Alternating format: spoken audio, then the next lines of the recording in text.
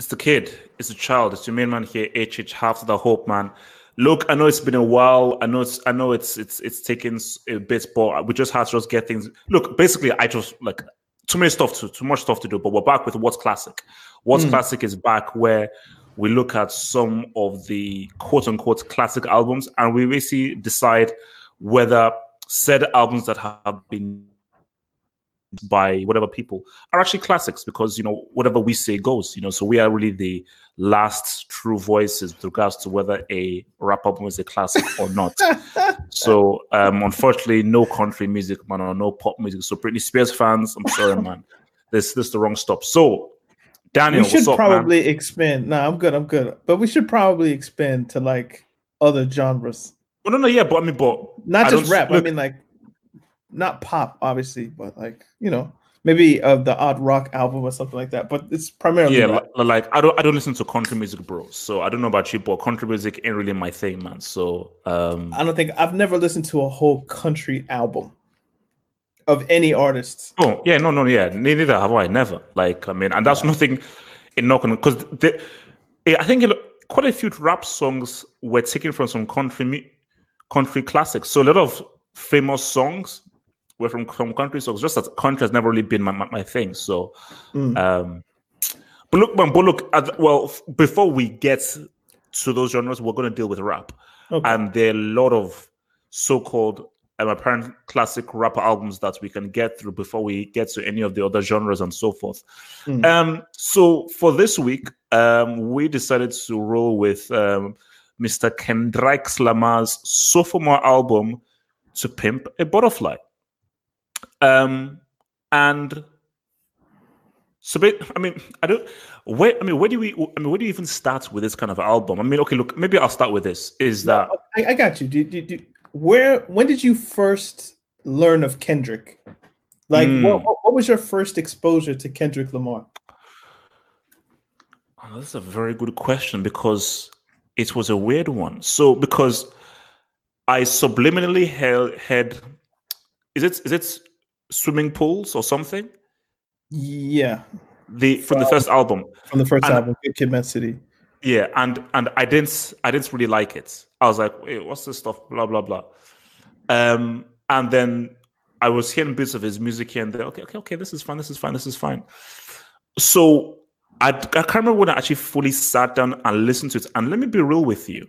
I'm not sure whether I actually really was a big fan of Kendrick from Good Kid, Mad City. Like, even when I sat down and listened to the albums, but I said, oh wow, this is actually an alright album, but I wasn't really like, oh my, Kendrick is really this guy and everything. I was like, okay, no, this is actually pretty cool. Like, but it seemed to me like just a good rap album, nothing out of the ordinary. So my first exposure to Kendrick was it really Swimming Pools? It might have been that. And this was just where in the background, where it must have been like on TV or was a music video or something. And as I was watching it, I was like, wait, who is this guy? Where is he? Kendrick Lamar. Oh, apparently he's been co-signed by Dr. Dre. He's a new guy. I was like, okay. And then I was like, okay, yeah, whatever. But it didn't really make that much of a big impression on me. So what about you? See, this is maybe my advantage of living in the United States, I suppose. There was a time where so many artists were releasing mixtapes. So you had Drake releases So Far Gone, Kid Cudi, A Kid Named Cudi, Wale was releasing mixtapes, and Kendrick Lamar was kind of another one in that line of artists who were kind of blowing up by releasing their mixtapes. So I remember I was in this; it might have been 2010, which would have been my second year in college.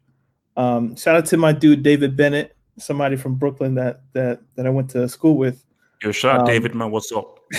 Like, I don't know, we lost communication, but it's the friends you have before like social media really blew up. It's one of those. Like, I wasn't really on Facebook or Twitter back then. Oh yeah, Toby Ma. If you're out there, man, find me, man. It's one of those things, man. So anyway, he was like, yo, have you heard Kendrick Lamar? I was like, I don't know who that is. He's like, he's a rapper from the West Coast, because we would always like trade new rappers that we were hearing. So he might shoot me Kendrick Lamar. I might tell him, yo, have you heard the new Mickey Fax record? Or Sean Christopher or Charles Hamilton, or just a bunch of rappers at the time that were like trying to come up in that way. And he gave me this mixtape. He was like, yo, go to X website and download this thing called Overly Dedicated. And that was in 2010. And that was Kendrick Lamar's second project. I think his first one was the Kendrick Lamar EP. And once I heard Overly Dedicated, it had songs like The Heart Part 2. I think Ignorance is Bliss, which is incredible. Michael Jordan, I didn't really care for that one, but I know that one was kind of famous. And there were just a lot of records that like, yo, I like this dude. And then I went back and I listened to the Kendrick Lamar EP, and I really like that project. It has like, Want to Be Heard, and just a bunch of really, really solid records. And so this is before, because I think Kendrick Lamar blows up really with Section 80. Like That's just like, oh, so this is going to be a guy that's going to be in hip hop for the next decade or so, or even longer, depending. But that was my first wind, was that mixtape, Overly Dedicated. So I had Kendrick Lamar earmarked that, yo, this guy can create an incredible album. So I put him right along there with J. Cole. Like when I heard the warm up, I was like, okay, this guy might be able to do something special. The same thing when you heard Drake So Far Gone. You're like, okay, this guy has some potential. So let's put him in put him in the iTunes, put him in wherever you store your music, and let's keep tabs on him. So then he releases Section 80, and it kind of blows up. What were some songs off that one? Keisha's song, Ronald Reagan era. I'm just looking at the track listing now. Hold Up. Yo, Hold Up is my shit. So like, yo, like that Section 80 project was really good. And then we get into Good Kid, Mad City, and that, for all intent and purpose, is a classic record to me. So the first time I heard Kendrick, I knew he had the capability of releasing classic albums. What they sounded like, though, I wasn't particularly sure what it would sound like, but I knew he had it in him. And when you heard Good Kid, Mad City, I was like, okay, this is somewhere there. But then we get to Pimp a Butterfly, and I'm like, whoa, okay. Like this is something different. I didn't know he had this in him, but I knew he had something in him. Do you understand what I'm saying? Oh no. Oh yeah, no, I think it's like, because you see, for me, I'm one of those guys that I actually don't like listening to mixtapes. For me, I'm one of those guys that I don't like listening to mixtapes. I don't like listening to EPs, although the EP for her, HR, is bloody amazing though. But still, the Kendrick Lamar EP is essentially a mixtape. So it's not like 5 tracks. It's like a legitimate maybe 12, 13, 14. It was called an EP. I don't know why he called it an EP, but no, but it was an actual mixtape. And what you have to think about is, at the time, these rappers like J. Cole, Wale, etc., when he was releasing the album About Nothing and all that kind of stuff, they were releasing in 2008 through 2011, 12. They were releasing album quality projects, just that they needed to release that music in order to blow up on the internet. So when you go back and you listen to Overly Dedicated, it's an album. It would be an album if he came out the natural way. Like if he was discovered by an A&R at 16 years old and, yo, we want to release your debut album, it would have been that. It wouldn't have been Good Kid, Mad City. It would have been one of those mixtapes. The same with J. Cole. And it's why I say J. Cole doesn't have a classic album, but he has classic mixtapes. Yeah. Drake, to me, doesn't have a classic album. He has good albums, but he does. Okay, maybe this is for a separate thing, because this is still for Kendrick. I will argue with this. Maybe we'll do another Drake out. There is a classic Drake album, but we'll leave that for another discussion. So my thing is just so I can land. There's just so many rappers that have blown up in this era now that released album quality mixtapes. So when you say I don't like listening to mixtapes, these mixtapes are legitimate projects. Like if you go back and you listen to like Wiz Khalifa, Kush and Orange Juice, that's an album. But he had to release that for free and give it to the public for free. That way people would know his name, essentially. And Kendrick and so many rappers from that era did the same thing. So it's why you were always on blogs and things like that. So I think go back and listen to those old mixtapes if you haven't. basically, I will probably listen to those. Basically, I'll listen to those ones you told me, but I try listen to Section 80. And Section 80 is good. Like Section 80 is like you can tell that this is a very, very skilled rapper. But as a project as a whole, it just didn't feel very concise. You know, I'm listening to like, okay, this guy is talented, but I can't see a direction with regards to what you're trying to say from top to bottom. You know, and that is why also like my youth is tied to those projects. So like I hold all of those. So there's a bias, obviously. There's a bias. There's a slight bias in that, like. What do you mean by slight bias? There's a bias. Don't say slight. There's a bias. Well, no, it's like they're good projects. It's not like I'm saying they're good when they aren't good. It's just that when I think about those, I think about, yo, like I was one of the first on this, because I'd like to think I kind of was in some ways, because like me, David, my boy Chris, like we would be in the back of like the school bus or the bus that would take us to the university, because we all took public transport, and we'd be in there every day just trading music, like who you got, and like the hour the mixtape came out. I remember like there was some dude in the back of the bus. He was like, "Yo, you ever listen to Amy Winehouse before?" I was like, "Nah." So then like that was the first time I ever listened to Amy Winehouse and things like that. So like we had our own little community, and like whenever things were new, we were on it. So basically, whenever I think of like those old mixtapes, I think it's good times basically. So I'm quite protective of those. But yeah. No. Oh yeah. So basically, so now, fast forwarding towards To Pimp a Butterfly. So obviously, like really to reach sort of a get there, back to Good Kid, Mad City. Now, once this album came, because I don't want to talk too much about this album, because maybe we may talk about it within a separate product, but it's good to briefly touch on it because it leads into To Pimp a Butterfly. So just briefly, Good Kid, Mad City. I was like, this is a really good album. This is a really, really good album. And it's like, yeah, this guy, first of all, is extremely skilled. He's telling a great story, because you have albums where it's just songs. And I always make this joke that 99% of rapper albums is you listen to track 3, which is the best track. Track 8 is the Spanish track. Track 16 is featuring everybody.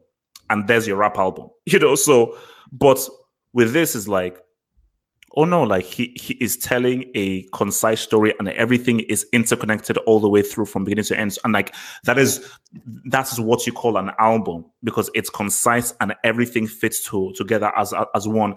Even though the songs may be different, they still share a synergy and a chemistry within one another. So now correct me if I'm wrong, so the first song to come out of To Pimp a Butterfly, the first single was it Blacker the Berry? Ooh, that's a good question. Or was it I? I remember I. That was kind of, I'm a bit weird when it comes to albums I anticipate. I never listen to the singles. So I'm just like, I don't want to hear anything that's coming out. Like I used to be one of the dudes that's like, yo, I want to be first on the first record if J. Cole releases a leak. But I think once we got to around like 2014, 2015, and this came out in 2015, I was like, I don't want to hear anything. So, but the first single was I. It was released September 16th, 2014. Okay. So, yeah, but I never listened to it until the album. Me neither. But no, that is great. See, I didn't listen to it. I think that just sort of just passed me by. So it's not I was avoiding it. It just sort of passed me by. I avoided it. Okay. but now this is now key. Now this is now important. You see, for Blacker the Berry, you couldn't ignore it because it was because see, when I came out, it was a good track, but he wasn't really saying anything profound. But the whole thing on Blacker the Berry is like, whoa, he's really come out on his whole pro-black thing. And see, Blacker the Berry was really the song that was giving you a precursor as to what was going to come for the album, more so than I. So once you now heard Blacker the Berry, it was like, oh, damn. Okay, wow, this has taken on a whole different song with which he is actually trying to now attack this product. So did you not listen to Blacker the Berry? Did you avoid it, or? I don't remember having a moment with it. I might have heard it like outside. How did you miss that song, man? It was everywhere. Again, I'm intentionally trying not to listen to any Kendrick potential singles until the album drops. I'm very particular on that. Like I remember when Watch the Throne dropped, I was one of the first guys like, yo, let me get in on That's My Bitch or those songs. And I was like, you know what? I kind of ruined the album for myself. So I was just like, never again. I think that album came out 2011. I was just like, nah, I'm not gonna rush to like projects I anticipate. So I might have heard it briefly, but then I was like, wait, no, stop. So it might have been one of those things.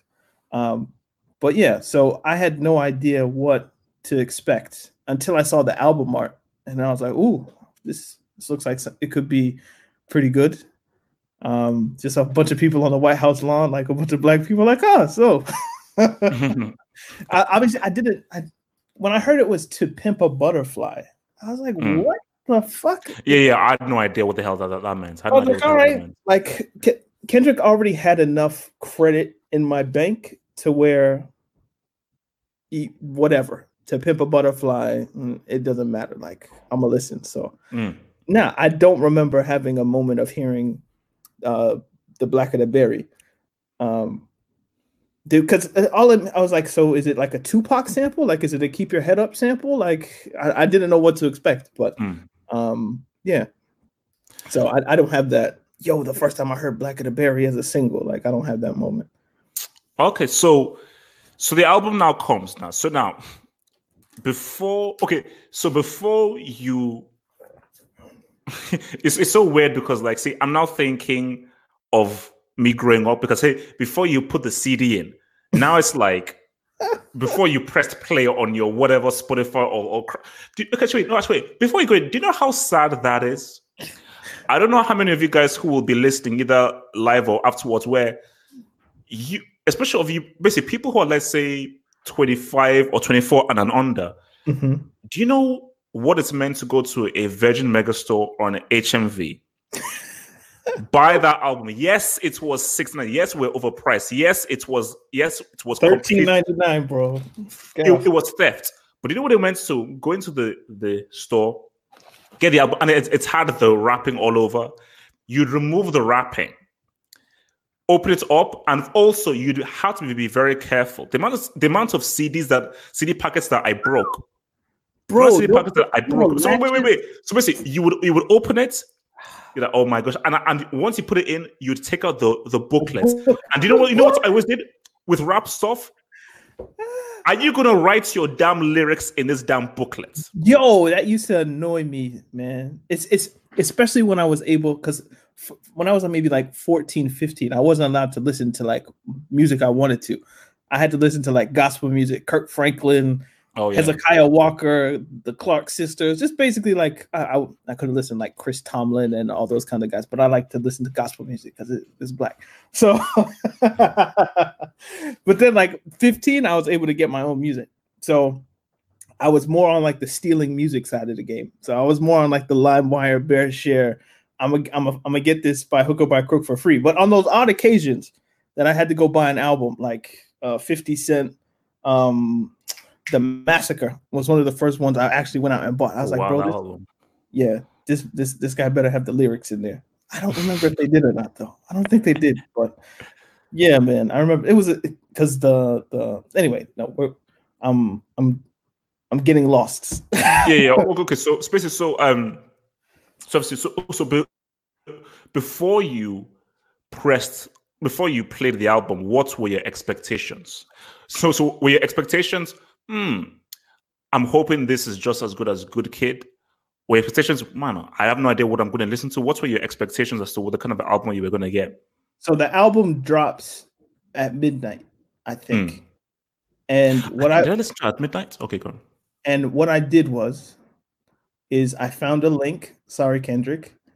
I downloaded the album and I blacked out everything. It was in the room I'm in right now. I blacked out everything, turned off all the lights. I got like the best headphones I could find, plugged it into my iPhone, and just closed my eyes, and just listened to it. What I was expecting like, I don't know, just by the album art, I was expecting something kind of just black, if that makes sense. I was expecting like kind of the fist up Kendrick, and we got that. But the sound or the sonic, when I first heard Wesley's Theory, and I hear kind of the G-Funk. You see George Clinton, and you're like, okay, Parliament Funkadelic. So this is it's gonna be interesting.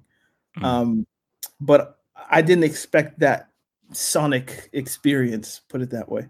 I was expecting something more like along the Dr. Dre kind of sound in that way, in terms of like that more West Coast, the stereotypical West Coast kind of thing. But he didn't give me that. He gave us something different. So I think BBC similar is like, now from Blacker the Berry and the album arts, I knew that okay, this is going to be very pro black. He's going to say a lot of stuff here, and it's going to be very content heavy. So that's, I knew that okay, that I'm going to expect that, but I wasn't expecting the way the album was constructed. Right. You know, and again, it's obviously something that we will get into, and I think this has been a critique of some people that they say that it's hard to listen to based on how it's constructed. I have that critique. Like when oh no, go ahead. Because so I mean, we'll definitely get to that, because when we talk about the album, so I did not expect the album to be made the way it was with regards to the intermissions, the story being told, and the story just being chopped into little bits all the way through until we now found out basically the way he had the poem interlaced all the way throughout the album, and also, but as you said, sonically, because I think I was reading an interview where it said there was a lot of real instruments being used.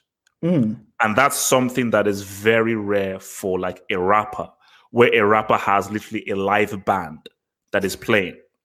So, I mean because there's so many ways we can cut this with regards to, because another big thing that we'll have to talk about is how he completely changed his rap style. You know, because I was listening to someone, like a YouTuber who said that, oh my, I really like, he listened to Kendrick Lamar, Good Kid, Mad City. I was like, oh my gosh, I love him. But when he now listened to Pimp a Butterfly, I was like, wait, what? He's just changed his style. And then he then lost interest. So people find it hard that he just changes his style. But for me, I find that was really bold. So from even the first song, Wesley's Theory, I was like, okay, this is very different.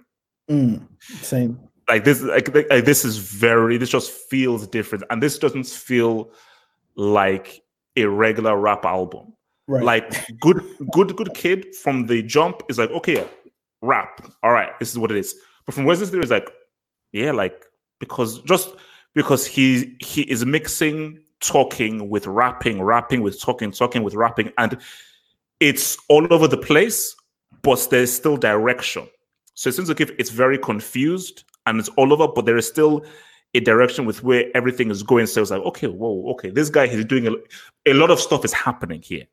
Right. A lot of stuff is happening here. But okay, because for me, I'm like, artistically push things. And even if you miss, I still appreciate when you now push things artistically. So from Wesley's Theory, I was like, all right, okay, so let's now, okay, I'm in. Now, what are you now going to give me? So, yeah. So, like, as a film guy, because I know you appreciate film, can you relate this in any way to like a movie? With regards to, you mean the song or the album? Just the album. In what sense? As like, is there like just the way it's constructed? Is there any like link to like a film? Because I say this in particular because when I listen to For Free, and he gives that like spoken word thing, he goes, you know, this dick ain't free. Oh, yeah. What it reminded me of, when I just listened to it was, have you seen Mo Better Blues? Is that with Denzel and Wesley? Denzel, Wesley Snipes. I was gonna say Wesley Theory. Denzel, Wesley Snipes. Is Don Cheadle in it? Nah, it's Bill Nunn and Giancarlo Esposito. That's the one I haven't seen. Seen. That I still need to see. I have not seen that. There's a scene where Denzel, he's like giving a spoken word kind of thing about LOVE, love, and it kind of just goes into this whole thing. And it reminded me of that. So I was like, as a film dude, do you feel kind of like a Spike Lee vibe? And I've seen that comparison before, so I don't know if this is an original thought. It isn't, but it's something I felt. Just like, did you get like a Spike Lee kind of vibe? No. You see, for Wesley's Theory, yes, very Spike Lee. With regards to the album as a whole, it's like, I think it just exists within itself. Because I mean, like, there's a film called Jacob's Ladder that's very artistically made and it's very much all over the place and it's very visual. So maybe like in an emotional sonic sense, like in a visceral sense, maybe like Jacob's Ladder is the film that I think of it most as. But specifically from Wesley's Theory, yes, because Spike Lee loves to do that with regards to guys giving like soliloquies in front of the camera and everything, and scenes kind of like existing outside of the realm of reality and so forth. But I think, yeah, it's like, but it's funny that you mentioned film though, is that I do feel that he wanted this to feel like a film and maybe like a Spike Lee film, you know, because the way that Spike Lee makes his films are very specific, you know, and he makes his films like compared to like, let's say John Singleton or an Anton Fuqua or so forth, like Spike Lee's films are very poetic, you know, he makes them very poetic and he, like there's like more so than most other Black directors I know, like his use of music is very, very key, especially orchestral music. So yeah, so I do think that he was definitely trying to go for a. This is very much pro Black. I don't want it to be pro Black in a very cinematic sense, but yeah, in musical form. Yeah, that's kind of what I was. It was a question in search of a particular answer, if you know what I mean. Because I was like, but do you know what's weird about this album? Because you know how we normally go from song to song to song, and we can normally do this. The way the album is made, it isn't an album in terms of, okay, let's go to the next song, Like basically, when we did Illmatic and we did Reasonable Doubt, it's like, okay, this track. But it's like, this one's kind of difficult to do that with because it is. How do you go from like you and then don't discuss I? So like he makes you go from, I'm looking at the track list, like if you really want to talk about you, then you have to skip down to 15. So you have to go from 6 to 15. Like you can't really do it chronologically. And also basically for free, that's like an interlude that's there. And even institutionalized doesn't really feel like a song. It's still a song, but not really a song. You know, so there are songs where like it's sort of like halfway in, halfway out, which is why and it's maybe another thing that we'll get into. This is what I've always said. J. Cole and Kendrick. I feel J. Cole is the better rapper. Kendrick is the better artist. I think Kendrick has him beat on both fronts. I think like just no, and I'll explain. You know how some people talk about like, I don't like Eminem, but the technical proficiency of his rapping, you can kind of recognize that as being somewhere near elite. When I look at the technical proficiencies of J. Cole and Kendrick, there's no question. Kendrick is more MF Doom, more one of those like super lyrical, miracle kind of guys, right? Now, if you ask me who has a better voice, who do I enjoy listening to more, I'd tell you J. Cole. Like, I think J. Cole makes music that I like better. But if we're just talking about the unique ability to put words together and different flows and cadences and even subject matter to a particular extent, I would give it to Kendrick. And Kendrick obviously makes better albums. Well, maybe I have to just agree to disagree. I just feel like if the lines stick with me a lot more with J. Cole. Like when J. Cole is rapping, especially when he's at the top of his game, I'm like, yeah, I know that bar, I know that line, I can remember that section. For Kendrick, I can't really remember many Kendrick lines or many bars. He says so much, it's hard to pick out. Yeah, that's also because like it's so fast, it's so quick, it's so frenetic. Right. But it's like he's doing it because he is thinking about the larger picture. And because, going back to what we just said, this album is, the instruments used aren't normal hip-hop instruments. So because they're not normal hip-hop instruments, these are instruments used for soul music, really. And really, Black soul music. He is now, and which just shows you the bravery of this album is, he's now saying that how do I fix my rapping with instruments that aren't built for rapping. Not only instruments that are not built for rapping, instruments that are being played at a pace and at a rhythm that don't coincide with rapping. Hence why the rapping just feels, that's why it's sometimes it's fast, it's jiggly, because he's trying to marry the rapping with these instruments that normally hear with rapping. So, and again, the key thing is that it's not taking anything away from the rapping, just that when I just listen to J. Cole, okay, he's rapping. This guy is just rapping in the most natural sense of the word. But with this album, it's like, it's about the entire project as a whole.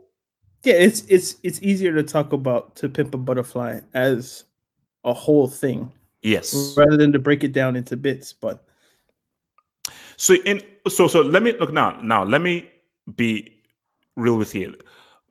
King Kunta is my least favorite song. That's my least favorite song. I'm laughing because I kind of agree.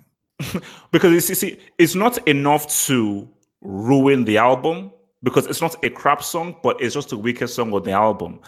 And I just felt that with this, and do you know what really annoys me? And so many artists and bands do this.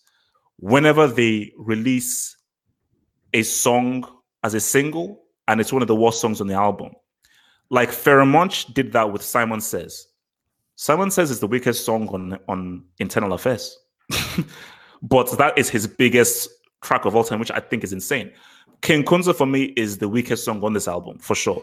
You see, I think the song, it just doesn't work for me. It just doesn't work for me. Is that relative to the rest of the album? Like, so let's say one of these like little dudes came out with like a song like King Kunta. Would you say like it's a bad song? I wouldn't say it's a bad song. No. Not a bad song, but it's not a song that stays with me. It's not a song that I will play again many times. If you look at the track listing and you like, so he has King Kunta, right? And then he follows up with Institutionalized, These Walls, You All Right, skip the interlude, Mama, Hood Politics. Like that run of maybe 6 songs is probably, it's a really strong run of songs. So King Kunta is just kind of like, it doesn't hit the same way. That's not to say it's a bad song. It's just, it's not as good relative to, I don't, if you want to call it competition. It's just not, it doesn't hit in the same way as the other ones do. But it's not bad. Oh, no. It's just not as good as what follows it. So it's like, it's a song where it's like, when it comes, I'm like, okay, cool. But it's like, as you said, once... Basically, I want to skip that and get to Institutionalized. So basically, once you get to Institutionalized, you're like, okay, we're now back in the groove. Right. And you get to These Walls on You, it's like, okay, we're now, do you know, this is the best way to say it. King Kunta doesn't seem to flow with the vibe of the album. Well, the messaging does.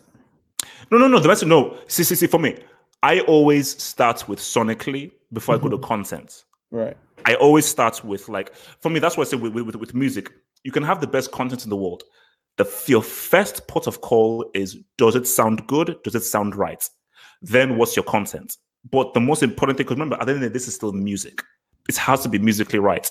So for me, King Kunta just doesn't seem to musically flow well with the vibe of the rest of the album. Well, you see, what happened is when they did that interlude with For Free and they made that like super jazzy, you go into King Kunta and that's not jazz at all. Yeah. So it's like where else? Jarring almost. It's like, but where else do you put it though? This goes to your point that when sometimes when you release a single, we got to find a place for it. Yeah. So you might as well put it early in the album so you forget about it by the time you get to like track 12 or whatever. So I think that's maybe part of it. But I know a lot of people really like that record. Oh, so, no, they do. No. It bumps. It did really well. Like when it came out, it did really well. It did really well. This is the thing. Like if we're talking about it as an album, maybe it doesn't necessarily fit into the album in a way that we like. But if you just pluck it out and play it as a single, it has a space, you know? So it's one of those things where he has to put it in there and it can't be a bonus track, you know? So no. It has to be in there. But I know a lot of people that really like that record. So it is what it is, man. Well, basically, for me, again was just sort of going all around the place because again we don't really need to. Yeah, no, look, we don't have to be There's no song by structure, song. man. There's no structure. Yeah, We're rogue, man. We you own see, the one song that I actually have on my playlist is These Walls. See, These Really? Walls, I think this is a great track. Great track. this. It's that's not in my top 3. I wouldn't say. Oh wow! No, for me, it's like it's for me, it's the standout track because again, for me, it's like again, I go to musically, it's just sits very well with me. So sonically, musically, beautiful and everything, and it just flows really well. I just think how he fits in well with the two singers. I think the male and the female singer. I just think it just and well. Anna Wise or something. I don't know who the woman is. Let me look. Anna Wise. Anna Wise, yeah. But Lau's, we know him. Oh, look, come on. That guy's from back in the day, man. Come on, man. So so you like These Walls. Oh, I love it. In terms of like the messaging. It's because to me this is like the most female friendly. But as I said, not the messaging. Musically. You see, now if we now talk about messaging, obviously we've not gotten to Black the Berry, All Right. Now there's a track here that is like quality in terms of content and storytelling, but we'll get there. And you may know what it is, but I don't know whether we have the same one. But in terms of storytelling, there is one here that is an easy standout in terms of this is where is Kendrick at his very best in terms of telling a story in 4 minutes. But no. See, this was look. It's for the chicks. Yeah, I get it. But look, it's musically good, man. It said these sugar walls and cell walls. What do you mean by sugar walls and cell walls, man? Well, it's the walls, But it is, it's funny. Yeah. So, no, I know I like These Walls, but I wouldn't put it in my top 3 records on this album because it's kind of, I don't know. It's not total deviation. I get where you're coming from. Yeah, it's not a total deviation from what he's trying to say because he does go into like he switches from, I think the first 2 verses are about women, and then he flips it like the baby mama's daddy is in jail, so it's linked in some way to the theme of the album. But I don't know. I just want to put it in top 3, but it's a good song. But there are better records, I think. So I'm just going to bring out the songs. Bring out the songs. See, now this song here, I think this. Can I say maybe this is probably the most. It's between this and Black the Berry in terms of the most where Black people were like, yeah, this is like our song. We've now taken ownership of the song. All right. Yo, yeah. Yo, did you remember like people were doing protests? Yeah, and like there were people on college campuses, and this became kind of like a soundtrack for the struggle anthem. In that way, And I just think that, and that's just like the kind of like concurrent theme. We gonna be all right. We gonna be all right. But see, it's a vibe, man. It's a vibe. That's what again, like for Ken, and maybe this is going to be a recurring theme as you're talking with regards to Kendrick and his rapping and his changing of his style. Okay, how can I say this? You see, Kendrick was rapping on Good Kid. This guy was okay. This guy is rapping. Like, what the hell? This guy is rapping. In this, it was okay. We're now seeing an artist. You see, Good Kid, Mad City was a rapper. We're now seeing an artist, and you just have to accept that. Yeah, he is technically, by definition, a rapper, but he's now flexing his artistic skills a lot more rather than let me just bar you up on Good Kid, Mad City. So on All Right, the rapping isn't very like cohesive or pleasurable to listen to, but it works. I don't know whether you understand where I'm getting at from here. I feel like I need you to say another paragraph, and maybe I might understand what you mean. So basically, it's like he raps very fast, very quick. Lots of words, but he needs to do so because, again, as I said again, the instruments being used, the beats and everything is not what you normally expect for a rap record, but he has to make it work. So so if you take the rapping in a vacuum, it's like it doesn't sound as pleasurable as, let's say, what a J. Cole or a Nas or thing will do. But mixed with the song, it works. So as I'm listening to it, I cannot tell you a single line from this song. I can't tell you a single bar, or I can't tell you. But if I listen to it from beginning to end, it just works as a whole. So you're saying to match the instrumentation, he has to become an instrument that Yes. you can almost that you can almost kind of put in the bed of the song. 100%. You don't necessarily have to pick out the words. Okay. 100%. Basically, he's like, everything is interconnected. Mm-hmm. It's interconnected. So it's like it works as one. If you take the rapping and what, it doesn't work. So he's like, no, this music is like this. I just have to make it work like that. There's a moment where, like in All Right, where the beat stops, and then he stops, and then the song starts, and he starts again. There's like a quick pause where like they hit the snare. Yeah. So I can see what you're saying. I guess we can save You for I. Oh yeah. But I really like You, but we'll get there later. Now, actually, For Sale, is that where he talks about the devil? Yes. Lucy, yeah. Now this was again. Is this a song? Is this not a song, but it's an interlude. Yeah, the instrumentation here and what he says are just, again, quality. And again, this just, see, by the time you get to this track, you're like, okay, this you listen to a very different album. You listen to a very different album that is now sort of taking things to a greater level with regards to what to expect a rap album should be. Right. Which is why when we now get to the fact of like, okay, it's hard to listen to, it's all over the place, I'm like, I have to give him so much kudos because this is because let's just be real now. Yep. For like Good Kid, Mad City was like, boom, amazing. To do this for your Sophomore album is very brave because this could have flopped, completely missed. Yeah, let's be real. This could have just been like, it's a mess. It's all over the place. He's trying to be too much. It's not cohesive. It's so easy when you're trying to kick knowledge to come off corny. Oh, easy. And this doesn't come off corny. It comes off like you feel, I don't want to say anger, but just like the frustration of what society is like, or American society in particular. Like it feels authentic, I think, because it is. And so he's not just saying stuff to say stuff, you know? And you see, and this is why Kendrick is so special, is that he looks at the entire picture.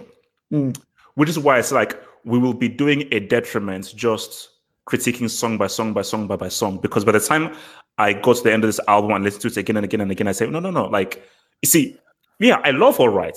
I love Hood Politics. I love How Much a Dollar Costs. I love Black of the Berry. But whenever I listen to the album, I never listen to those songs individually. I always listen to the entire album. Similar to how I like Beats, Rhymes, and Life. I never listen to individual songs. I always listen to the entire album. That's a great point. So it's like go. Okay. You know how we kind of talked about how people picked out Kunta Kinte and they listened to it as a single, or King Kunta rather. Sorry, they pick out King Kunta. They pick out King Kunta and it's just like, yo, this is a really good track, and they put it in their playlists, and that lives in their playlist forever, right?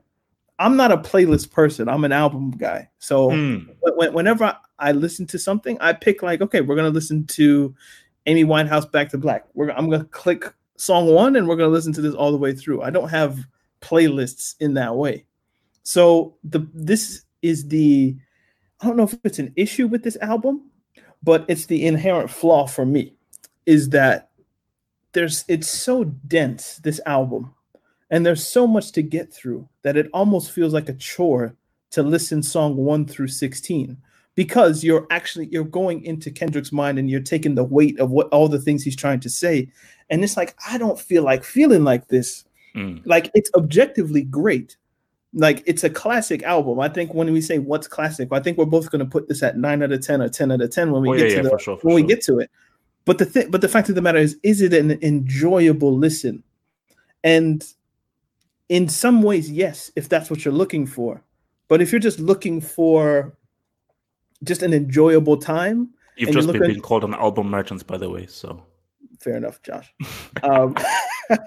Yeah, but if you're going to an album for just enjoyment and to get away, and like, you wouldn't put this on as background music. Like, this isn't a Michael Jackson Off the Wall. Like, we just put this in the background. It'll make you feel good while you do your sweeping. No. Whatever. Like, this is something you listen to if you're in a mood for it. There we go. You see, you have to be in the right mind frame to listen to this album. Right. You have to be in the right mind frame to listen to this album. Like Illmatic, you just throw it on. Beats from the Life, you just throw it on. You know how many times I've to Die, you just throw it on. Illmatic is 40 minutes. If I need to kill 40 minutes, like if I was waiting for class or something, just like, play Illmatic. The Jungle, New York State of Mind. We just get through it. It just helps you waste this. Well, again, obviously, I know that you're obviously not like big into rock, but for me, like, Meteora was Linkin Park's second album. That album, I think, is 30 minutes. That album is short, but you could just put it on, boom, because first of all, it's short, and also each song bleeds into the next song. So there isn't any intermission. So each song connects fully to the next song. Yeah. So you just like listen to like just one full track for like half an hour. It's like one of the shortest albums ever. But my thing about this is that, again, it's goes to what I said about art. Why should there be one way in which you make an album? You're just making art, and even by the time, and even like after years, I've said, look, man, I'm more likely going to listen to Good Kid, Mad City when we get to this. Damn is a damn good album. That was a damn good album. Like, but it's like, basically, Damn and Good Kid. Oh my gosh, back to front. But for Pimp Butterfly, no, I just said, okay, I can't do that with this. But now, let me ask you this then, because I know what my answer is. If you can't listen to an album very easily back to front, does that take away from the album's quality, or do you take points away from that album? Is it a necessity with regards to giving points on an album? No. With regards to how easily you can listen to it from top to bottom? No, because let's say a film like Schindler's List is not easy to watch. Is it good? Is it great? Is it classic? Most people would say yes, it is. Oh yeah. So it's things. Just because something isn't easy doesn't mean it isn't good. I don't know. So if things aren't enjoyable to get through, that doesn't necessarily take away from the artistic quality of it. No, I mean, basically, it's like, and just because something is easy to get through doesn't mean it's good. So Titanic is what, the most watched film ever, or something like that. So many people watch it. It's watched like 10,000 billion times. Is it a good film? No.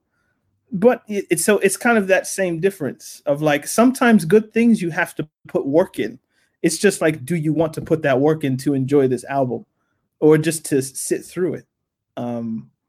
It's like someone in the comments says it's too in. Like I said, that's why it's a classic. It's influential. I thought he said it's too intellectual. I was about to say, like, some people won't want to put the brain power into like sitting through it and kind of breaking it down and going through all the different elements of what he's talking about. And if you don't feel like doing that, I can't fault you for it, because it's not an easy thing to do. But that doesn't take away from the artistic quality and the fact that you can squeeze so much information into an hour and 30 minutes that people, even 15 years from now, you'll always be able to write something new about this album, because you'll hear something new every time you listen to it. And that's the kind of the beauty, I think, about hip hop in a way. It's the most lyrical. You can squeeze the most amount of words into something. You can not. No. It's You could be like a Future. Yeah, I mean, you have your Futures and your Young Thugs and all those people that they might say 16 bars in a 60-minute album, but if you want to, you can squeeze as much words and as much content and as much knowledge in air quotes as you want. And Kendrick, I think he leaned a little bit into like the wordy gospel preacherness, but it doesn't necessarily feel like, I'm going to church with Kendrick, So let's go back to the album. So what track or tracks jumped out at you? So my favorite tracks. Okay. Do you have a favorite track or tracks? Do. Is there one track where like this is my track? So basically, do you want to say your favorite track, or you want to just build up before you get to your favorite track? Oh, no, my favorite track is the next one that we talked about, the For Sale interlude. Mama's my favorite track. And it's just the vibe. Like the beat, the drums, the flows. It's just wait. How does that go again? When it's like that's sloppy. And there's just like I don't know, how would you describe it? There's a dude talking in the background. It's like somebody's banging on pots and pans. It's like this feeling is unmatched. Something. Oh yeah. Feeling like good rap. Yeah. Okay, I get it. Yeah. No, I remember that. Yeah. It's a. I don't know. It makes me feel good. So. But wouldn't you say that is a similar vibe to what you get from These Walls in terms of maybe Mama is more chilled, more like serene, but wouldn't you say it's the same kind of musical feel as These Walls? I didn't say These Walls was bad. I just said I'm surprised you like it in that way. Oh, because it leans kind of into that kind of sexualization, but you're just talking about the vibe. You're not talking about the lyrics. Mm-hmm. So, yeah, man, that's the vibes. Well, no, that's interesting because I wouldn't have thought that Mama would be your favorite track. Interesting. I think it's dope, and the just artistically, the second half of You, where he's like drinking. Oh yeah, and he starts like you hear him take the sip. Yeah. Just like that artistic whole thing. I thought that was really, really dope. No, but again, like you see, again, maybe you can tell me, or maybe I'm missing something. Again, I've never really seen a rapper do that in that second half of You, where it's like, okay, now you're not really bringing in that kind of performance. Yeah, it's like into an album. Yeah. Because most rappers are just it's an intermission where I shot like that or something like. But this is like where it's like, okay, no, this is you're making this very cinematic and very and basically he's taken up a character. This is why I asked you at the beginning, like you feel like this is why I asked at the beginning, like, do you feel a cinematic element to it? Because it's a performance, like you say, like we're not just listening to Kendrick Lamar just rap. We're listening to him like offer something more than just being a rapper in a way. Which is why, like, again, let's go back to the point that we said of like, oh, man, I can't listen to this freaking album, man. Is that this isn't a regular rap album. No, man. It's a piece of art. You can't do homework with this in the background or anything like that, bro. No. So which is why, like, you have to just say this guy is a genius. Like, see, that word is branded around a lot. Yeah. And I hate because again, for me, I don't think, maybe you do, but I don't think Kanye is a genius. I think Kanye is an extremely talented producer. Very talented. He's not a genius. I think Kendrick is a genius because when I look at this project, this has come from a brainchild of a guy. Obviously, the musicians, what's it called? His producers and so forth and everything. But it's been engineered by a guy. And again, look, but before this, how many rap albums have existed? Hundreds upon hundreds. There's never been a rap album like this. There's not been a rap album even close to like this. I haven't listened to every rap album, so I won't go on a limb. I will let you take that kind of like definitive stance because I'm sure someone would be like, hey, bro, like put this out there to name me a rapper as I did, then I'll hold my hands up. Then okay, let me go out on a limb and look like a fool. Then so I'll happily do that. Yeah, well, see, I think this is the weird thing, and this is like a Kanye debate that we can have at a later date when we do a Kanye album. But genius comes in different forms. So is Kanye's genius, because he's the example you used, the same as Kendrick's? No. But I do think Kanye has a genius of his own. Whether or not you like it or not, that's a different question. And whether or not he's lost it, I can say in some ways, I think he has. But yeah, I don't think genius isn't one thing. It comes in different forms. But I was looking at the lyrics of Mama, and yo, I know everything. I know everything. Know myself. I know mortality, spiritually, good and bad health. I know fatality might haunt you. I know everything. I know Compton. I know street shit. I know shit that's conscious. I know everything. I know lawyers, advertisements, and sponsors. I know wisdom. I know bad religion. I know good karma. I know everything. I know history. I know the universe works mentally. I know the perks of bullshit isn't meant for me. I know everything. I know cars, clothes, hoes, and money. I know loyalty. I know respect. I know those that, like, just that whole flow. I wasn't even going to try to pretend to be Kendrick, but that whole verse is incredible. Just like the lyrical quality and just the dopeness of it. He's saying a lot of stuff that makes you think, and it's No, because for me, my thing is like, and the beauty about this was we had a hint of this from Good Kid, but he just took things to the next level. This is what I was telling you at the beginning when I asked like, when did you first listen to Kendrick, and then you asked me, like, I knew he had something in him that was great, just the same way I know J. Cole does, but Kendrick has actually proven it to me that. The faith was J. Cole never will until he can get with the DJ Premier.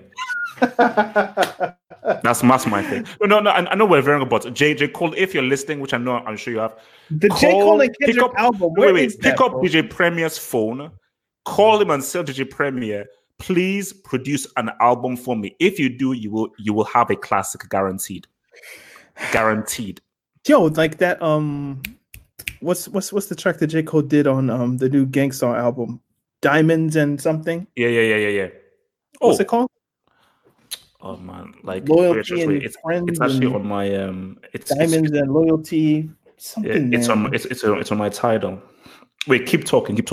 Yeah, I'll let Heffo find that track. But if J. Cole could get without a producer that could give him that sound, whether it be Premier or Pete Rock or whomever. Because J. Cole's whole production has been trying to bite East Coast production. Yeah, I think it's family and loyalty.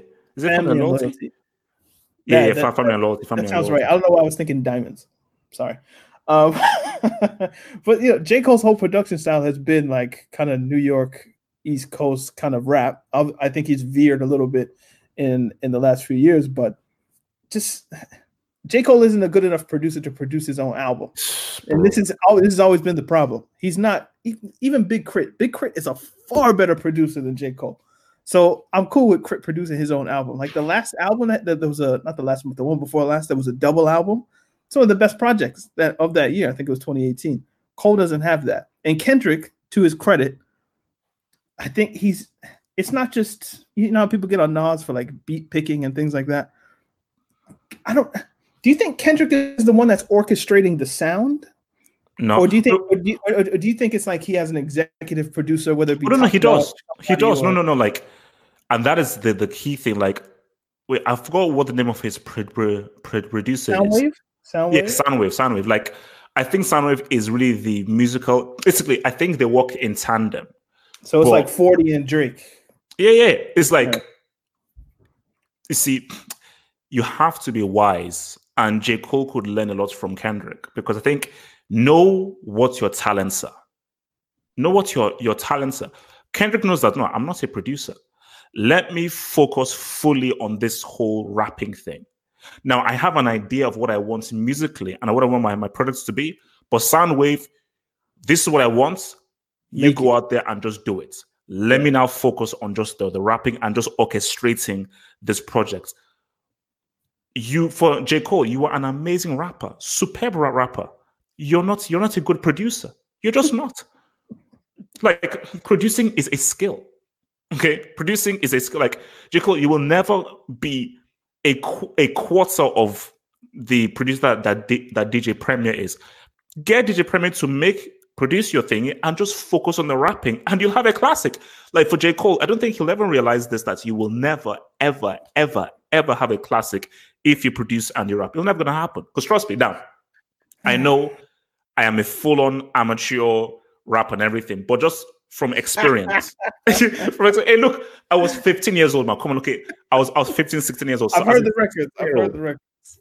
So as a 15, 16-year-old, your brain having to worry about the beats and where the beats are and the rapping, your brain has to work in two ways, because the way your brain works with regards to orchestrating the beats and then writing it down, it's different. So trust me, it would benefit J. Cole so much where your brain doesn't even have to think about the organization and the complexity of creating a beat. Because see, do you know what the key thing is?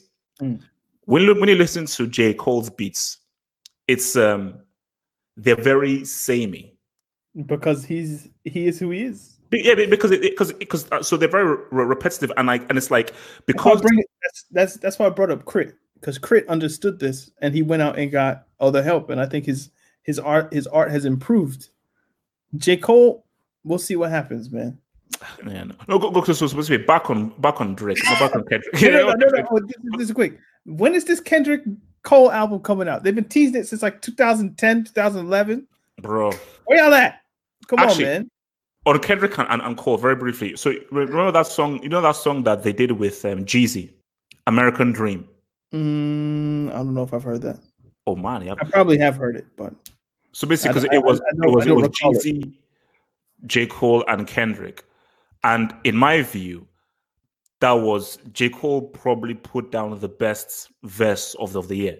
Amazing. And Kendrick opted to sing, not rap.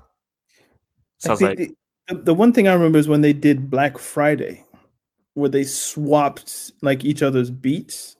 Oh, yeah. So Kendrick spit over Cole beat and Cole spit over a Kendrick song.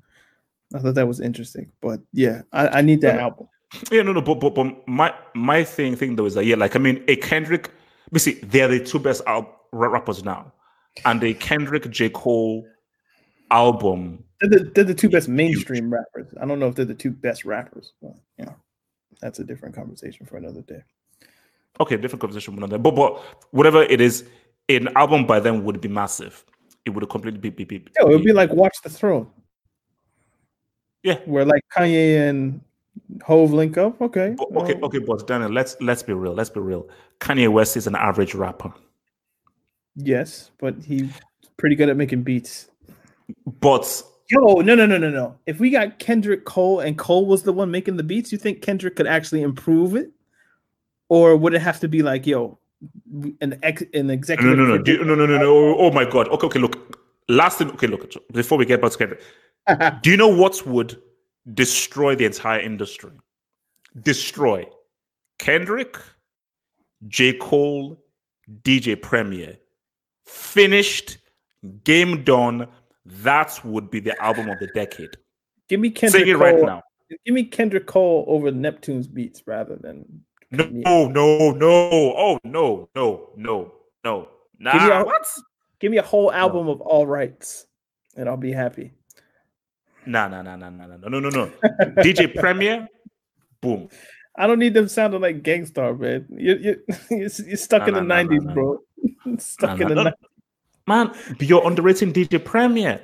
You're underrating DJ Premier. You're underrating the dude like DJ Premier. I'm just saying what I'd rather hear. But anyway, let's. Okay, so complete diversion. So basically, Hood Politics. Is this what he says? Republic Bloods and Democrats and Republicans. I think so. Yes. Yep. That was a pretty good line, because I think he sort of mentioned something that Killer Mike says.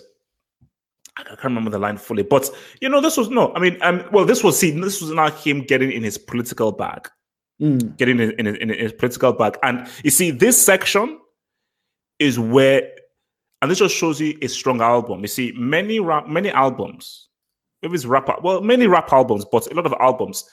When you get to the Woo! No. Someone said Kendrick Cole, Ninth Wonder. No, that's what I'm talking about. But oh, go ahead. Go ahead. I'm sorry. I just had that gutter reaction to seeing Ninth. Like, yeah, that would work. Wait. Who does Ninth Wonder produce for mainly? You would know him from producing. Oh well, Rhapsody #1. Oh, okay, yeah. And you'd probably know him from Little Brother if you went back and listened to like the Fonte Big Pooh records. But yeah, man, it's especially because Cole and Ninth are from North Carolina, so I would like that personally. But go ahead. So basically, what was I about to say? So I think it's in a lot of albums, whenever you get to the final third of an album, it just sort of like depreciates and just sort of like just goes crap. But this is one album where like it just keeps getting strong and strong and strong and strong. And I mean, before we go to another song that I think is one of the best on this, what's your view on Hood Politics? Hood Politics helped me understand the album art a lot more. Okay. Although there was kind of elements of that, I think, in King Kunta, if I'm not mistaken. But I was just like, oh, okay, so I understand where that's coming from. But yeah, when he was like what was it? Democrats and Republicans or something like that. Yeah. I was like, okay, I get it. But yeah, as for like how it sounds though, you see, it follows one of my favorites. So it's kind of that bias in my head where it's like, oh, this doesn't sound as good, but that's because it's following one of my favorite tracks from the record. So, but yeah, it's good. It's good. Now, this is one of my favorite tracks on this whole thing, man. See, Where These Walls was my musical thing. Shout out to the ladies. This was about content and storytelling. How much a dollar cost? Just really good. How he sets up the story, breaks down the story. Is this the Isley Brothers? By the track listing, there's Ronald Isley and James Fauntleroy. Okay. Well, one of the Isley Brothers then. Really good. Just the musical composition of everything, the construction of the song, how it's just the trajectory of the song. I just think it's just really, really, really good. So this just has everything: musically good, sonically good, great content, quality storytelling. Yeah. Were you kind of shocked about the story? Like when you saw like how much does a dollar cost? Were you wondering like where is this going? And then he's like, "Yo, Jesus, God was a homeless dude. He didn't give him a dollar. Now he can't get into heaven." Like, yeah, I mean, I wasn't sort of shocked, but sort of like, "Oh, okay, that's interesting." That's an interesting see, like that. Knowing you for the past few years now, that doesn't surprise me. That's your fit because it's just of the story quality of it. It's like kind of a movie thing. It's as Kendrick Rap, he paints the picture. So now, this was my introduction to Rhapsody. Okay. I'd never really heard of her before or anything. So what do you say? That's a good introduction. Oh yeah, no, yeah. So yeah, I was like, okay. I was like, so obviously once Kenny did his rap, I was like, okay. But then when she again came, I was like, oh, okay. Did you know that Rhapsody was a woman on the track listing? Were you expecting to hear a man? You see, I don't look at it. No, I don't look at track listing. You just play. Listen. Yeah, I just play. So what struck me, because see, what I like about rap, and especially when I hear about a new rapper, is if you sound different and the way in which you attack a rap song and everything is different. So what I liked about rap is, it's disjointed, but disjointed in the best way. So I was like, okay, no, this is a very good, nice. This is a nice, refreshing rap style. Yeah, that she's coming with, and also keep in mind, we now on track 12. I believe that the only other person who has featured is Snoop Dogg. With a verse, right? Yes, yeah. With a verse. Well, see, this is the thing. There were two rap features, Rhapsody and Snoop. Snoop you have because you're paying West Coast homage, I suppose. Yeah, yeah. Rhapsody's there just because you want a female perspective, I suppose. But again, this happens. You know, when people release their debut albums, and it's like, I released my debut album with no features because it's your first album and you have something to say. Really, Kendrick has so much to say to get off his chest, out of his brain, that there's not enough space to have 9 features with Future, Drake, Jay-Z. Like Kendrick could if he wants, but I've got so much to say. If the feature isn't right, I don't want it. So I like albums with minimal features. Oh, you like, don't know. Me too. Like 12 tracks and there's like 10 different songs that have a feature. Like, come on, man. No, like, it's no, like whenever I look at a track listing and I look at it, I'm like, man, I can see 4 guys there, 5 guys there, 3 guys. I was like, oh man, what the hell is this? But you know what's also very good is that with the Rhapsody feature, she features on a beat that she would have on her album. It's not like she's out of her depth. She's not on one of those crazy like G-funk vibes or anything. Like, that's a beat that Ninth Wonder would produce for her. So she's in her pocket, and it allows her to shine how she does, like on her own projects. See, my only criticism, I didn't like the liner of like Idris Elba being James Bond, or rather like a black James Bond. I was like, oh.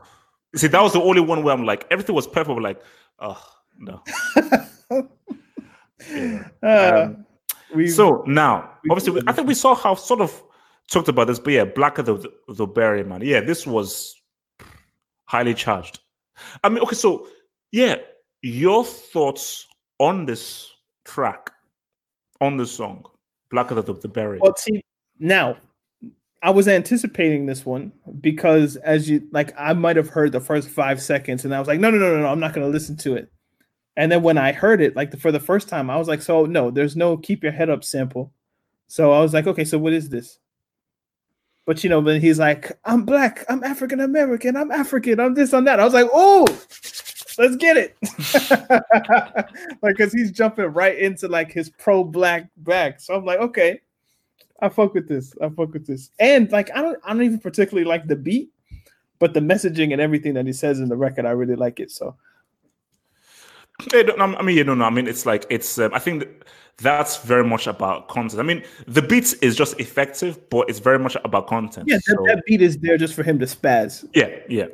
Now it's not too much. Oh, go ahead. Okay, sorry. So wait, were you finished? I'm done. I love this track.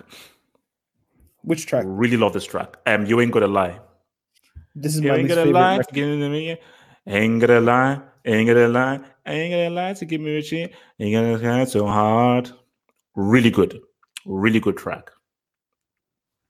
I think this is my least favorite record on the album. Oh my god! What? Are you kidding me? I don't know. This is there's a whiny voice in it. You ain't gonna try so hard, all that kind of. Oh, bro! I love this track. Really good. Yeah, again for me, similar to pretty much the same as These Walls. Just musically, just sounds great. You really like the vibes on this album, so These Walls, You Ain't Gotta Lie. The vibes are strong. The vibes are strong with this one. Now, you see, I said King Concert is my least favorite. I is your least favorite? I might be my second least favorite on this. You know what? If he would have released the studio version, do you think that would have helped? Because I actually think, once I went back and I listened to the studio version, I like the idea that he did the live performance. Okay. Because the live performance allowed him to have the fighting at the end. Yeah. I don't know if that's real, if it was a skit or what it was, but come on, it's skits, man. It's skits. Come on, man. I'm just saying it could have been real. Yeah, no, it's a skit. They made it sound like it could have been real. Yeah. But then when he went Negus. Yeah. Did you know about Negus before you listened to the album? Nope. So that was all new to me. I was like, oh, what? Okay, all right. Wow. I remember like if you do any research into the N word, like, and you're on kind of some pro black shit, like you'll find NEGUS from like Ethiopia or East Africa is like one of those words that means king. So yeah, I was like, oh, Kendrick's gonna have a whole bunch of people talking about I'm a negus. I remember like, yeah, there's gonna be a lot of people claiming negus now. But so Mortal Man is pretty much like a combination of that yep. poem that's been cutting in and out of the album the whole time. Also, no, Buckley, see, now I loved that idea of there's a poem that is slowly being finished as the album is going through. This is again why I asked you about the film correlation. Like, could you think of any film that does that? Or No. is this a total music thing? Like, I'm thinking like a movie that might like they show you a scene or a piece of it, and then they go back and they show you even more of it. Like, is there no movie that does that? Or is this like a totally original idea that he had? Oh, no. I'm sure there's just, I can't think of it, but I'm sure there's a movie that has done that. Yes, I don't know whether did Memento do it? No, really, but there's definitely been a film that has done that. I just can't remember. Like some of these very psychological, trippy films. Yeah. No, you know, it's actually crazy that you say that. When he was doing it, it did make me think of a film, but I can't remember what it was. As doing as oh yeah, this is that. Yeah, so I remember a film that does something like this, but yeah. It's probably made by Kurosawa. Probably. Okay, so yeah, so basically, this is the culmination. This is everything, and I think this is him talking to Tupac, and really, and honestly, I think the title of the track is very important as well, Mortal Man. So, in your sense, what is really the theme of this? Or are we dealing with many things? Because on one hand, is this about pro-black, or is this about the deconstruction of Kendrick, being introspective, looking inside and dealing with fame and popularity, and maybe dealing with the fact of like, oh my gosh, I am this, or I am either this, or I want to be this cultural, social leader for my people, and I need to look at one of my idols who could have been this, or rather was this, i.e. a Tupac. Okay. Now this is, you know the famous Pac quote where he's like, I'm not going to change the world, but I'm going to inspire, or I'm going to spark the mind of the person who does change the world. Like that's like a famous Pac quote. And Kendrick, from everything I've heard and listened to, like he dreams that he met Tupac once. And if you listen to, I think it's a track called High Power. He says something about, you know, he uses Tupac's original name. If I could, let me look this up. Tupac Shakur, because that's not his birth name. His birth name was LaShawn Parrish Crooks. And I remember Kendrick referencing that, and I looked it up. I was like, who is LaShawn Parrish Crooks? And that's Tupac's birth name, essentially. Like, I guess his mother changed his name. And so Kendrick has always thought that he is that spark, or that person who Pac is going to change the world through, in a sense. So when he starts talking about, like, I'm forgetting the lyrics offhand, but he talks about, you know, JFK, Mandela, Detroit Red, aka Malcolm X, Martin Luther King, etc., etc. He goes to like all the leaders and stuff. I think he's trying to, like, as you say, maybe wrestle in his mind, like, am I able to do this? Especially thinking like all of those people who would have been killed or imprisoned, if you're Mandela, who, you know, they try to go down these paths, but at the end of the day, you're a mortal man. Like you can die by doing the right thing. And I think that's where he's going. Just because, like, is it worth it to be the person who changes the world if you're going to die? Like, is your life worth it? I think that's where he's going. Oh, no, yeah, I mean, I suppose, but it's like, I'm trying to think that whether that was the points he wanted to put across in this album, or he wanted to make? I mean, what points do you think he wanted to make if by ending it with this song? Does he want people to live with that message, or with the message of pro-black, pro-black, pro-black? I think this song, in a sense, is rationalizing his decision to make an album like he just made. Okay. So let's say you start. I don't know if he starts with this record or if this is the record you finish with. But suppose like you make this whole pro-black record, and then you have a moment to think, like, bro, if I release this and it has the intended effect, then people are going to be looking at me like some pro-black, change the world kind of figure. Like, what does that mean for me? And then you start writing whatever bars about Mandela in prison, or Pac, or Malcolm, Martin, JFK, all the people that have kind of died in the 60s and stuff like that. So maybe that's what this is happening. Maybe it's a more personal record, like just his own coming to grips with what he's just done in terms of making the whole project. Yeah, I think it definitely made sense to end it with this, based on, look, it's the entire thing is 12 minutes 7 seconds long. It's long. It's long. So the interview's long as well. So yeah. So, but again, it's like, this is a different kind of album. Again, normally, as I said again, track 16 is featuring everybody from the neighborhood. That's the regular rap thing to do. Track 16 is where everyone is featured and we're having a full. Or 16 is the remix of track 3, which is the single. But I think it's made sense to end with this big, and it fits very well with the theme of what this is about. That it's a commentary. It's a commentary, and I think that it's it's Kendrick looking really inward into himself, but also outward as well. You see, Good Kid, Mad City was, this is my life. This is about me. So Good Kid was fully introspective. This is really me. This is a mixture of being introspective, but also, all right, we've already dealt with what I'm about in Good Kid, Mad City. Now I'm ready to now go out into the world and try and be something. Yes, that was a point that was in my head. It was like Good Kid, Mad City is a look at his world. And then To Pimp a Butterfly is a look at the world in general. Yeah. So he gave you my block. Now I'm going to give you my country in a way. So basically, who.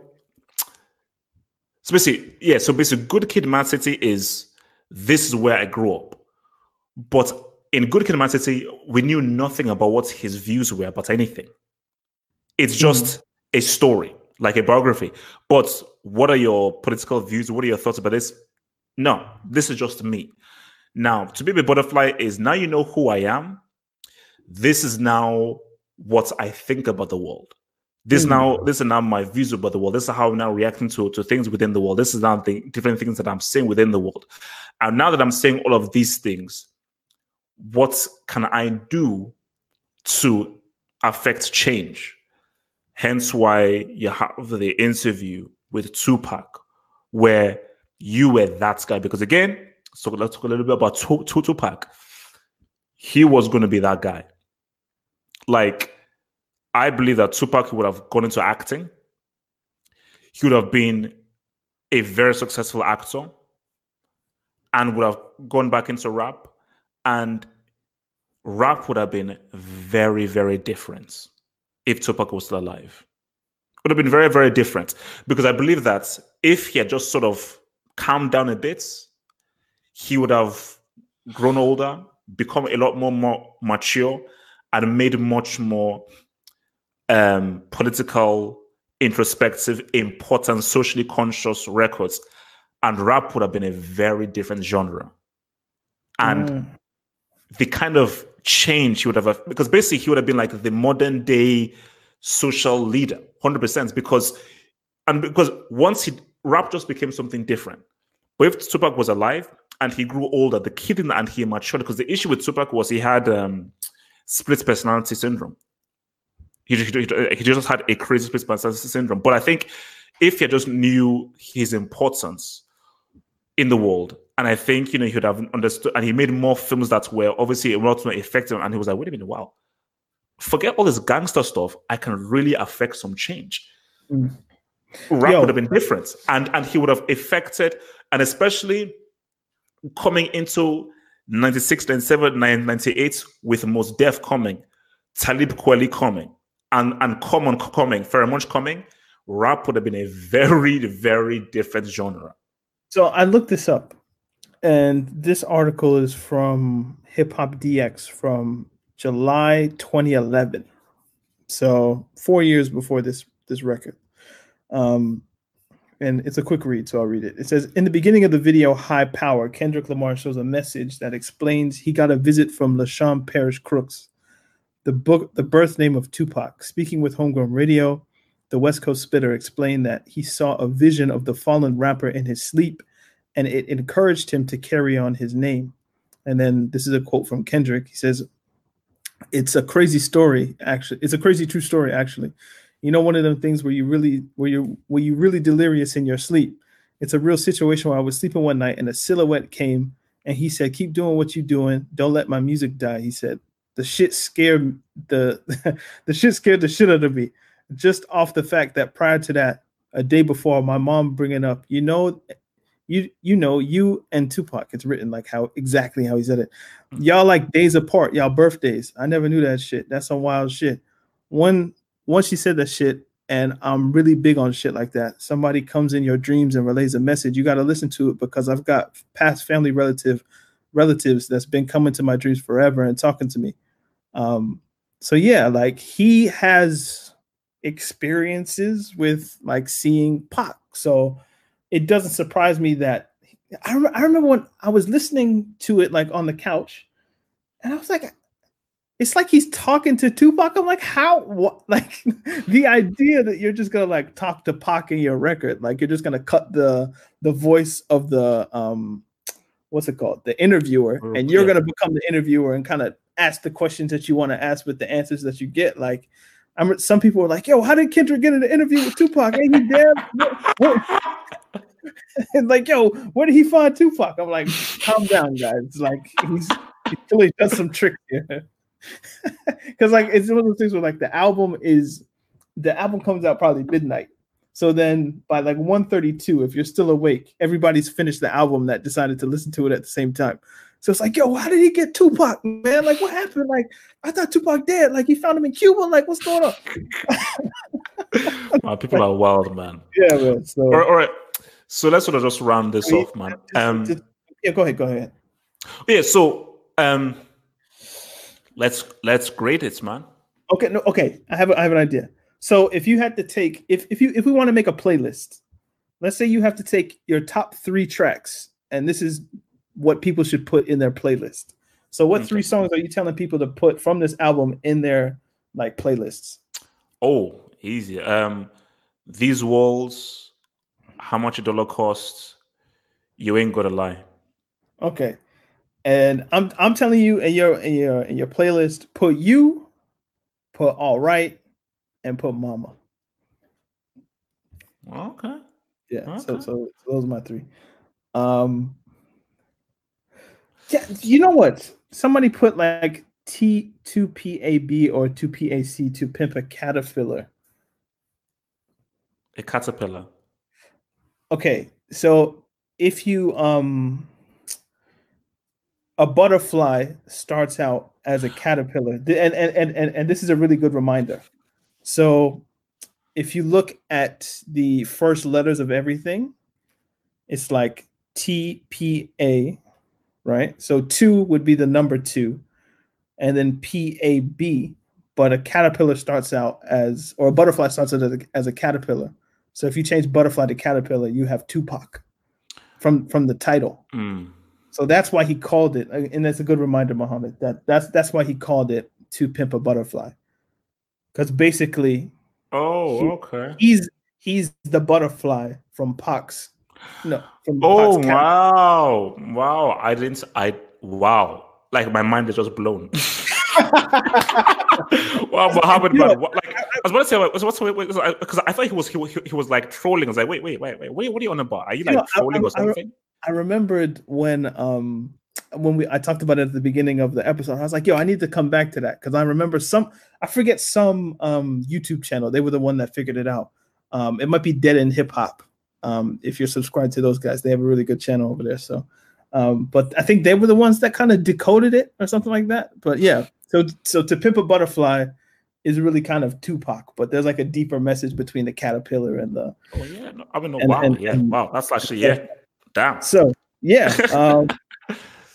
Anyway, so So yeah, let's go ahead. So look, man. So how are we grading this bad boy, man? I see. Wait. First of all, is this classic? Yes, it's classic. Yes, this is classic. This is a classic album. Yes, it may be hard to listen to many numerous times, but objectively speaking, this is without a doubt a classic album. Now, you could give this 2 ratings. Like you could give it the objective rating, and if you gave it an objective rating, I think it's. I mean, I know we don't do 0.5s, so really it's 9.5. But I'll just give it a 10. I'll round up. Like if that's the objective rating, it's a 10. Like it's a classic album. I'm giving it a 9. You give it a 9. If I had to give it, no, man, 9.5. You don't do 0.5s, bro. I don't care. 9.5, man. No. Pick a number, man. Pick. Stop being a wuss. 9 because I can't because Illmatic is the only one that has to be a 10.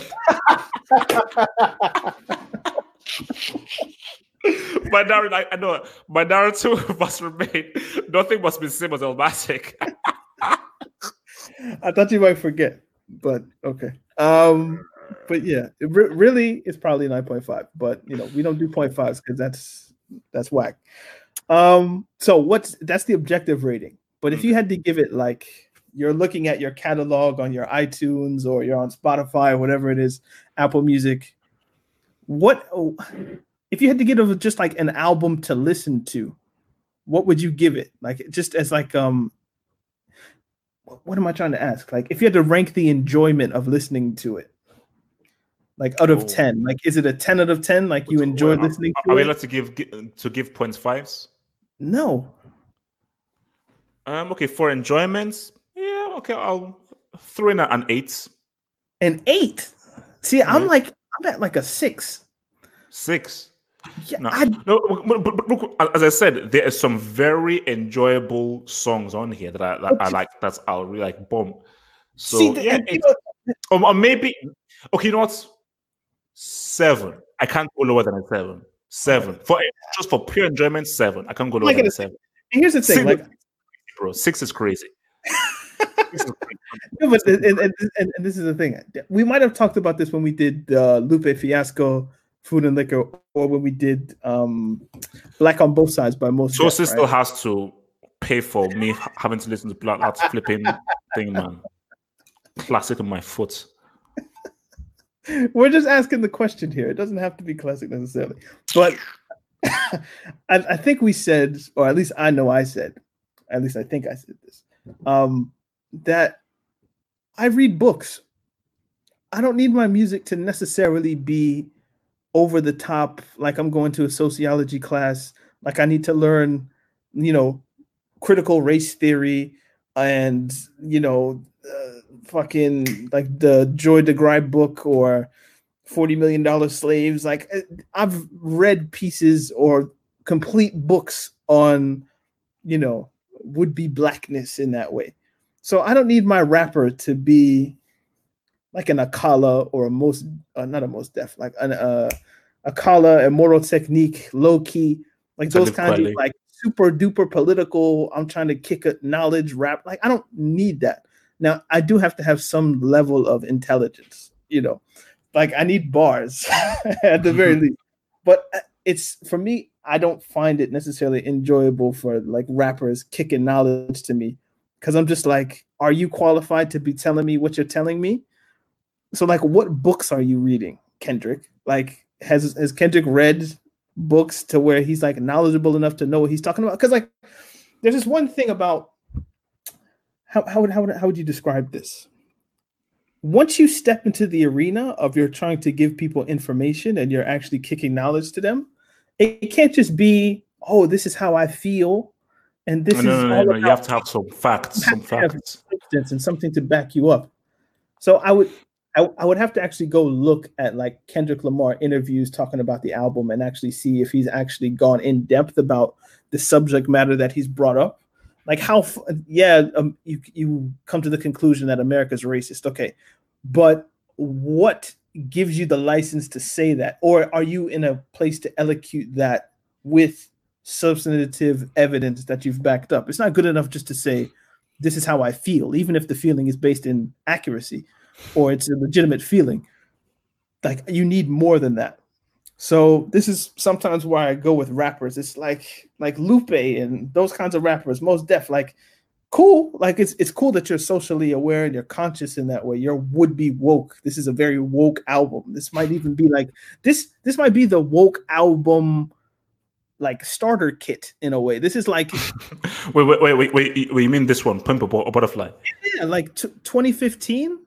If you were woke, like, this is like, oh my goodness, like, this is like, I don't know, this is like you're Illmatic or something like that. But I need more from you than just kicking knowledge. I need to know like what you're saying is rooted in reality and that you are doing the requisite research to be qualified to speak on what you're speaking about. So I would like that at least. But I think that's another even interesting conversation, because it's like,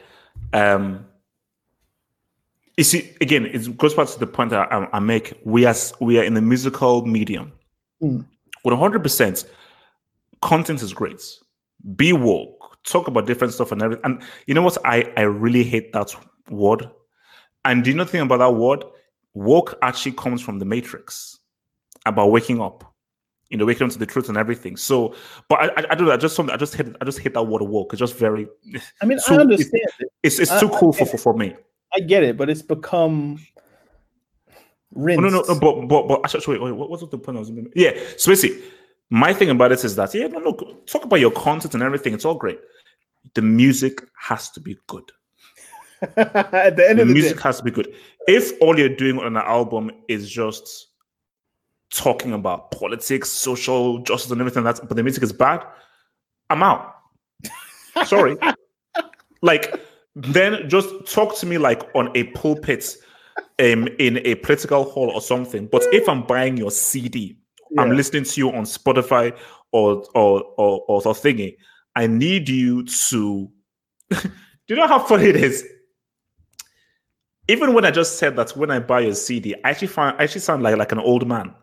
People are say, "Wait, CD, wait, what the hell is a flipping CD?" If you're born before like 1990 or 1990 and earlier, I'll include myself. Like, we're old now, man. Yeah. Before 1990, look, old man. No, but my thing about it is that the music has to be good.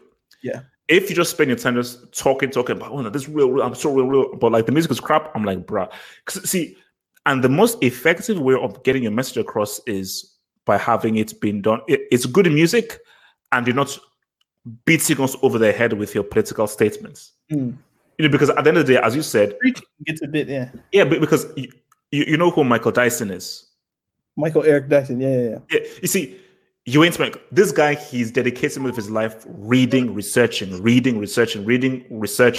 reaches into cool areas, though. I must admit, like. Oh no, he does. No, but I just want to just throw a name out there. But yeah. The perfect example is someone like Akala.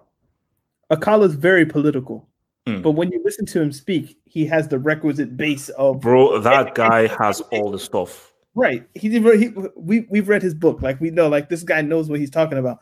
So where I believe when you talk in your raps that this is actually something I need to pay attention and listen to.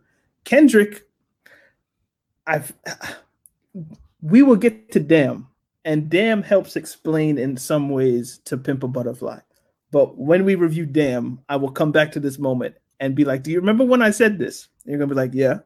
And then we're going to go. Okay, basically. Go ahead. All right, okay, look, man. On that note, man. Look, man, so What's Classic is back. You know, we will. Okay, so wait, should we actually announce the next album that we're gonna do now? Oh, actually, no. Yeah. Comments below. Tell us what album you want us to break down next. Put it in the comment section. Yeah. In the comment section, put it below, and then we will discuss. So we will hopefully try and do this every other week, not every week, but at least 2 episodes in a month. Yeah. So basically, we'll try and do this every other week. So every other week we're trying to. So the next one we're trying to do in 2 weeks to 2 weeks time, Thursday, man. So because it's hard for us to find our schedules. But look, man, Daniel, it's been swell. As always, No.